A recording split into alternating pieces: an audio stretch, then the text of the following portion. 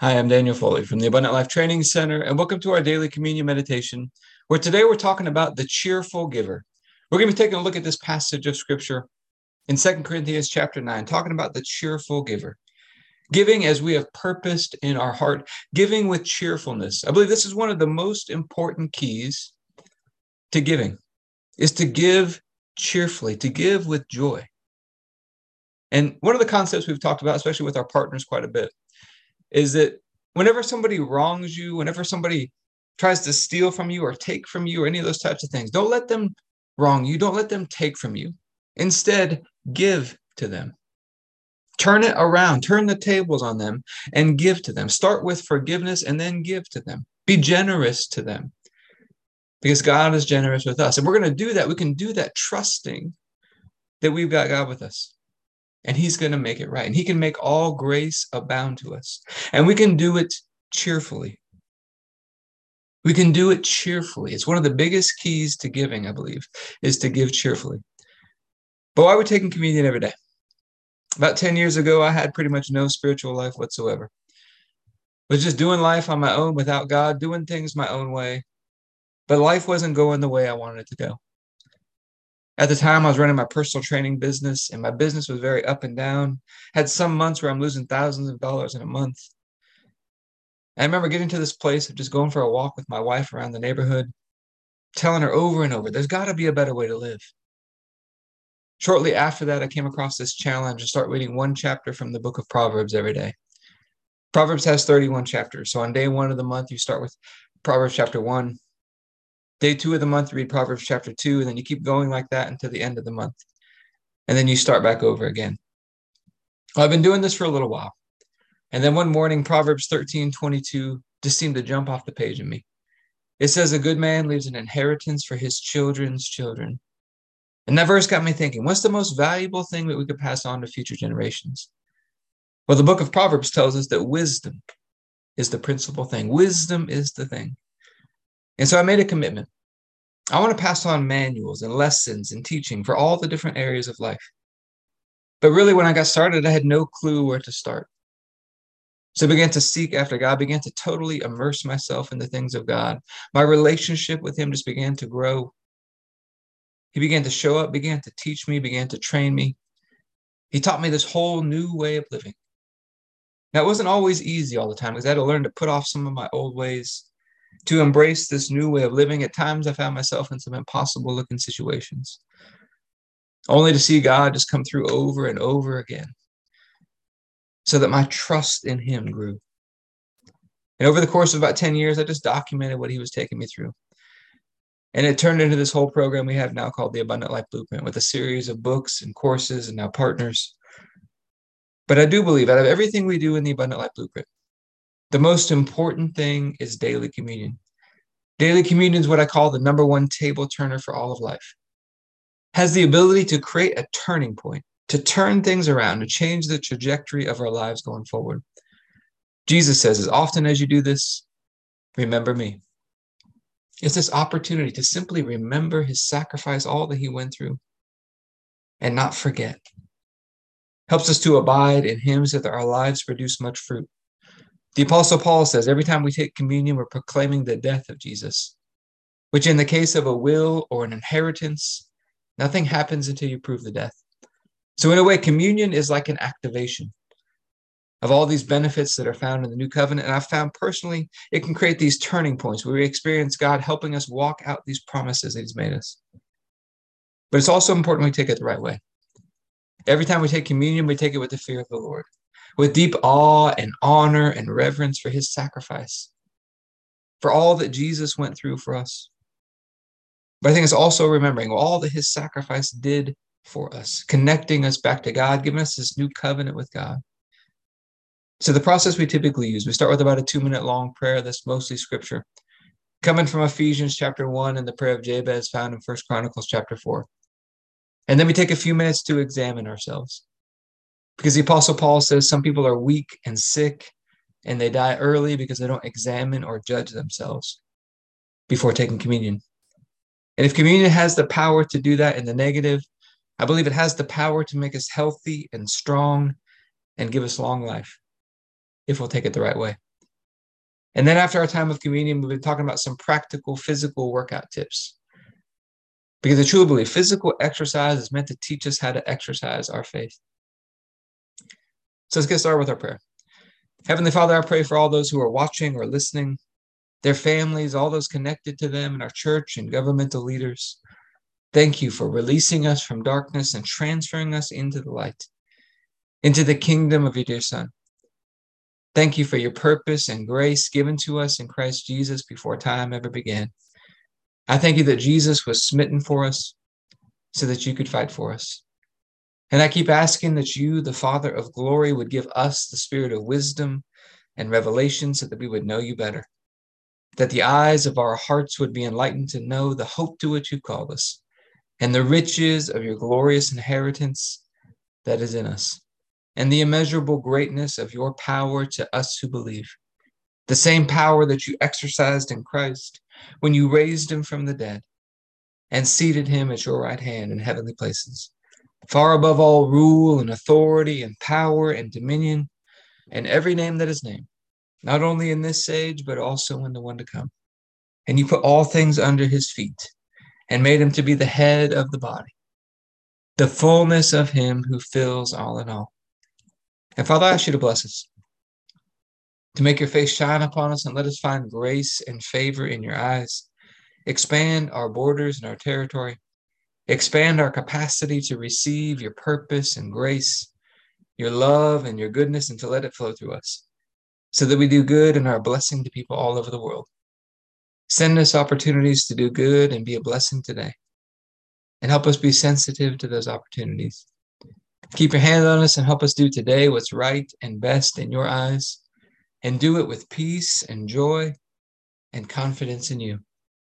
And we ask you to stretch out your hand to heal and do signs and wonders and keep us from evil and pain. Through the mighty name of Jesus. Amen. All right, we're going to go through the other half of prayer. This is our time to examine ourselves. Are we making today a masterpiece? How are we going to do that? We're going to get connected to the master. Our relationship with God, it's got to be brought down into today to impact every area of today. And that's what we talk about, executing these 4 fundamentals. Because masters of anything are simply masters of the fundamentals, and bringing some fun into them today. But before we go through our fundamentals, let's remember God's got a process. When he took the people from Egypt to the promised land, or the promises or inheritance that he had for them, there were steps and stages and a process they had to go through. And why was that? Because they had to learn to put off their old ways and to embrace this new way of living, relying and trusting in what God can do, relying and trusting in him. And in a similar way, for us to step into the promises and the inheritance that he has for us, I think it starts with believing he's got something better for our life, something better than we can ever ask or dream or think or imagine. And that's being willing to move forward with that plan, not wanting to go back to the way things used to be, but being willing to move forward, to put off those old ways and to embrace this new way of living, where we make him the source. We look what he can do in his strength, and we learn to rest and to trust in him. It's going to take some time. That's where we're going to execute these 4 fundamentals. Our first one, let's get positioned in the light today. Every day we got to keep repositioning ourselves back into the light. It has to happen every day. And I think it starts with humility. Humbling ourselves in relationship to God, humbling ourselves in relationship to other people. Because it's the humble who are given grace. And we're going to receive this forgiveness from God. We're going to position ourselves in forgiveness, forgiving ourselves. We're going to walk in forgiveness with other people. We're going to take our position in love today. Kind and patient and gentle, always assuming the best, keeping no record of wrongs, delighting in the truth, always hoping, always trusting, always persevering, because love never fails. And we're going to take our position in gratitude and praise today. One of the greatest expressions of faith, and it's one of the easiest ways to maintain our positioning all day long. And being in position is a big deal, because it puts us in position to be able to receive all that God has for us. When we step into the light, we're stepping into Christ. And God has taken everything that he has and he put it all in him. And we get this amazing opportunity that this day today, we have access to his spirit and power and presence, his love and peace and joy. His mind and wisdom, there's health and energy, purpose and grace, fellowship with God and people. There's time and resources and finances. God can make all grace abound to us, as we're going to see today. So our first step is to get in position. Our second step is to magnify the light. We're going to turn up the brightness of this light within us. And it's going to expand the capacity where God can flow more of all these good things through us. It's also going to get this new covenant rooted and established in our heart. We have hearts that understand God's grace. We become more consistent in this. And to magnify the light, we've talked about the example of two baskets on a balancing scale. One basket full of the issues and problems and testings we face. The other basket full of our praises to God, praising him for his name, for who he is, for his character, and praising him for all that he's done. And to magnify the light, which basket are we going to fill up? With our thoughts, our attention, our focus, our meditation, our words. Which basket are we going to fill up? To magnify the light, we're going to praise, we're going to fill up that basket of praise. Praising God for his word, his faithfulness, his unfailing love, that nothing's impossible for him. We can magnify him for every good thing he's done for us in Christ. Can praise him for all that he's done, everything that's going well in our life. Because what he started, he's going to finish. Now, this is not denying that there's issues or problems. Rather, in the face of issues and problems, choosing to fill up that basket of praise. Put our focus and attention and words there. But it does give us a choice. We could choose not to do any of this. We could stay stuck in pride and rebellion, bitterness, unforgiveness, doing things our own way, filling up that basket of the issues and problems by venting and complaining and pouting, all these things. And that's where we got to learn to recognize the symptoms. Because when we're out of position or magnifying the wrong things, it's going to produce some symptoms in our life. You can have a lack of fellowship with God, lack of fellowship with people. You might find yourself retaliating at people or withholding good things that you know to do. You might avoid people or give them the silent treatment, isolate yourself. On the inside, you'll have this heaviness and weight and pressure, like it's all sitting on you. Might have feelings of hopelessness or helplessness, like you're trapped or you're stuck. And all that weight and pressure on the inside just drains the energy right out of you. Emotionally, there's the fear and stress and worry, frustration. We're dreading things in the future, envisioning all these worst case scenarios. We're usually lacking presence. And unfortunately, this can become a habit. This can become a pattern. And we get stuck in these vicious cycles that seem to keep repeating over and over again. But when we take our position in the light, there's rest in our soul. We've got fellowship with God, fellowship with people. And when we rest, God goes to work. And everything begins to flow. All those good things just begin to flow. And everything is free and easy and effortless and energizing because he's doing the work. And now all of a sudden, we've got hope in any and every situation because we've got God with us. And if all this weren't enough, God gives us this amazing gift of grace. That if we ever get off track, it just takes a moment to turn it right back around again. And it's learning to recognize those symptoms and turn it back around quickly. How do we do it? I think it starts with humility. Father, I've missed it. I'm off track right now. Forgive me. We receive that forgiveness from him. We forgive ourselves in the middle. If we need to forgive or say we're sorry with somebody else or reconcile with somebody, we take those steps. And then we start filling up that basket of praise, praising and magnifying him for his grace and his goodness and his love. And I like to pray this very simple prayer. Father, thank you that what you put within me is more than enough to handle whatever's coming at me today in a beautiful, graceful way. Help me tap into it, see it flowing in a greater level in my life today. You go through that simple process, that weight just lifts off you. Everything begins to flow again. And then our third fundamental, we got to stay tuned into him today. Every day, God's trying to teach us and train us and navigate us throughout the day, but we got to stay tuned into him. My favorite way to do this is with a journal before bed. And I like to start with what we call some filters at the top of the journal. These filters are just short phrases, maybe a statement, maybe one word that we keep rewriting every night in our journals as a way to reinforce God's plan and vision and direction for our lives. For example, a filter might look something like the following. God is working continually for my good, and I'm going to do continually good for others. And that short phrase just helps to navigate us throughout the day when there's issues and problems and testings. And I like to start my journal with gratitude and praise to get in position, and then to magnify what went well today. What are all the ways I saw God showing up today? And then I like to ask this question: God, what are you trying to show me today? And just get still and listen and reflect back over the day. Whatever comes into my mind, just begin to write those things down. And then we're going to stay tuned in throughout the day. Every day he's trying to navigate us throughout the day. If you ever feel like you're losing that connection, just take a couple minutes to slow down, get connected back to him. Think of it like plugging in a phone. You're going to get powered up in him again. And then the final thing I would like to do in my journal is our fourth fundamental.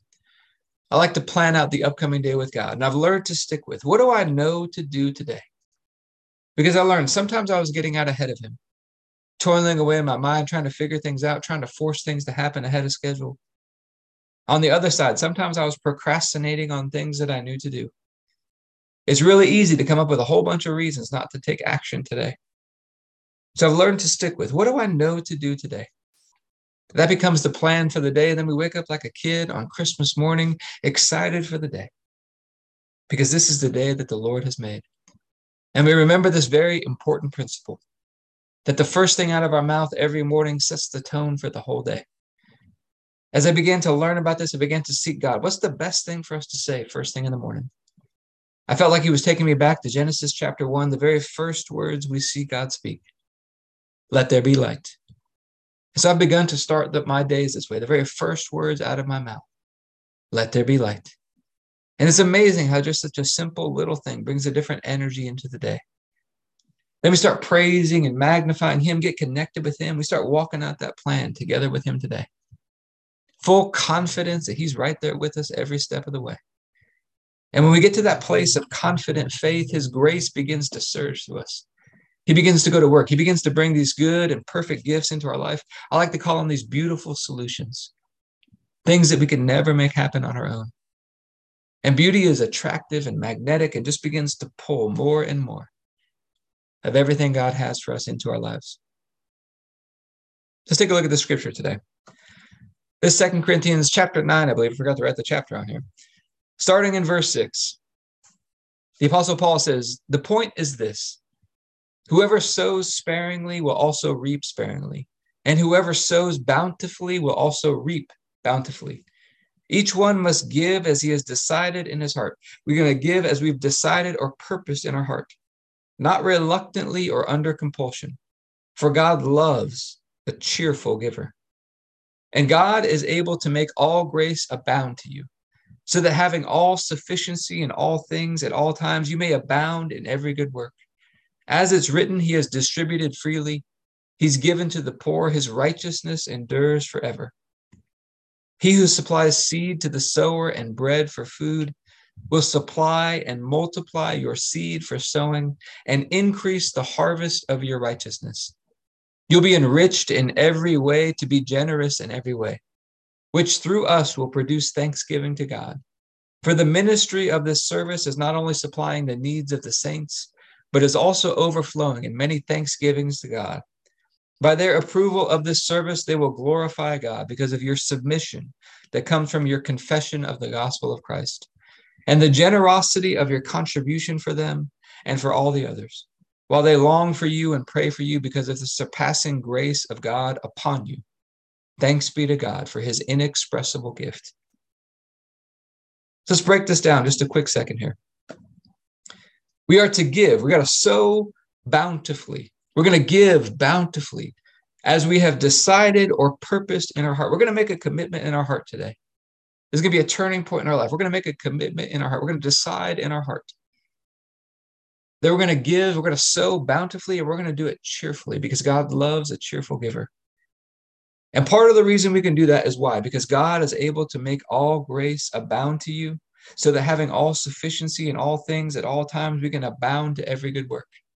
We can give freely because we trust that God's going to make it up to us. Jesus promises, if you give, it will be given back to you. Pressed down, running over, good measure. We can give cheerfully. And so whenever anybody wrongs you, let's turn that into an opportunity to forgive and to give. Don't let them take from you. Don't let them wrong you. Give to them. As you see opportunity, as you've purposed in your heart to do good, give and do it cheerfully. That cheerfulness is one of the keys to unlocking all this, I believe. So, Heavenly Father, we're just so thankful for these scriptures.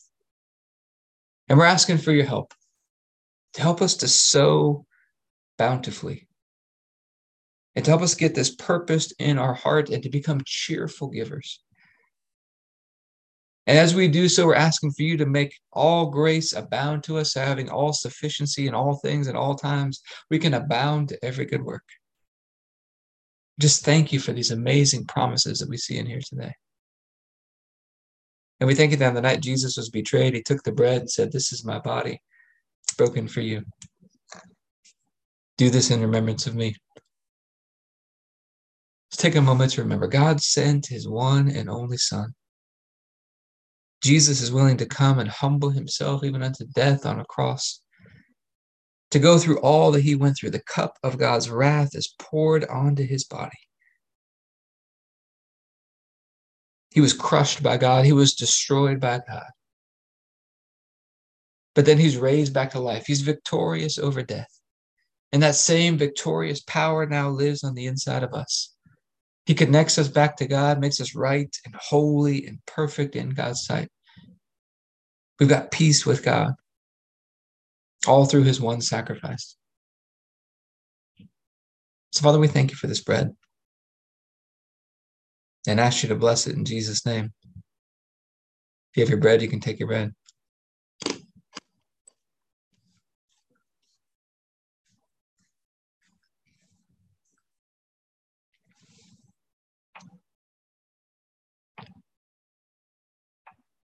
Then after supper, Jesus took the cup. He said, "This is the cup of the new covenant in my blood, poured out for the forgiveness of sins for many." It's the forgiveness of sins that releases us from darkness and transfers us into the light. His blood cleanses us and gives us this new covenant with God.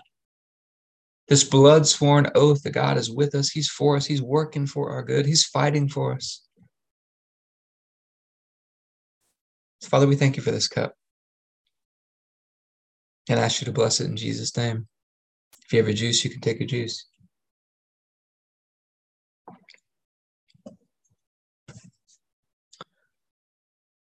All right, let's talk about some workout stuff.